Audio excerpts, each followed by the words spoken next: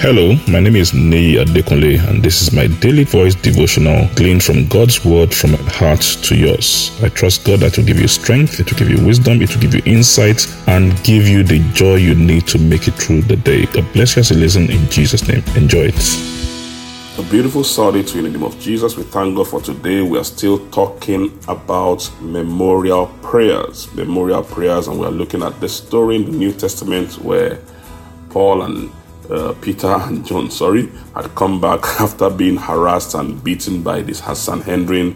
They reported to their own company, and we see that the model of prayer they employed was similar to that which Hezekiah used and the one that King Joshua used, and we call that a model for memorial prayer. Now, it's important we sound these notes.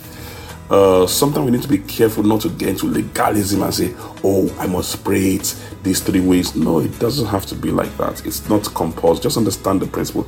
Understand that we just talk to God, tell him about the things, and it's not that once you pray like that. No, it's just a model we see in the Bible and the power of this. And the truth is this, we call it memorial prayers. Now, if you see memorial prayer in the Bible, but you see there's a lot of ways that different people pray in the Bible, and they are able to remind God and pull God into things by reminding him. And we do it even in our relationship with people. But having said all that, let's go into the scriptures again in Acts chapter 4, verse 24 to 30 in the Passion Translation, and look at this scripture more closely. All right. When the believers heard their reports, they raised their voices in unity and prayed, Lord Yahweh, you are the God of all. You created the universe, the earth, the sea, the sky, and everything that's in them.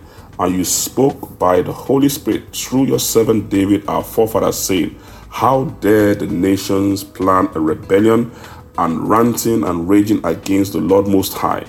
Their foolish plots are futile. Verse 26, look at how the kings of the earth take their stand, and the rulers scheming and conspiring against God and his anointed Messiah. In fact, Herod and Pontius Pilate, along with the Jews and non-Jews, met together to take their stand against the holy servant Jesus the Messiah. They did to him all that your purpose and will had determined according to the destiny you marked out for him.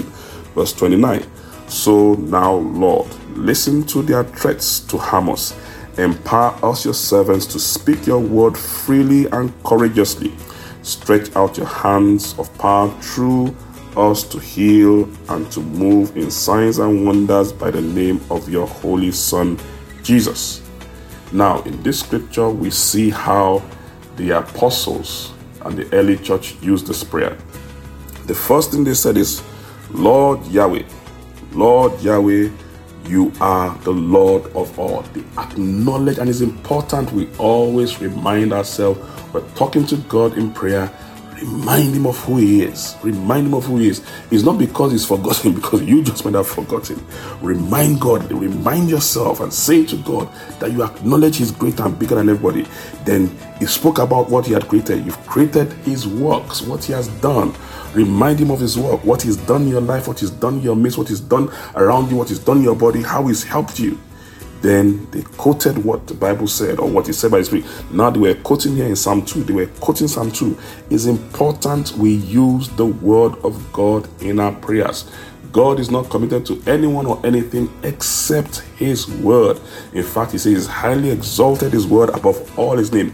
Use what he has said in prayer. Use what he has said in prayer. And finally, by the time we get to verse 29, they now begin to make their request. Lord, give us boldness. Help us do this. Stretch your hands to heal.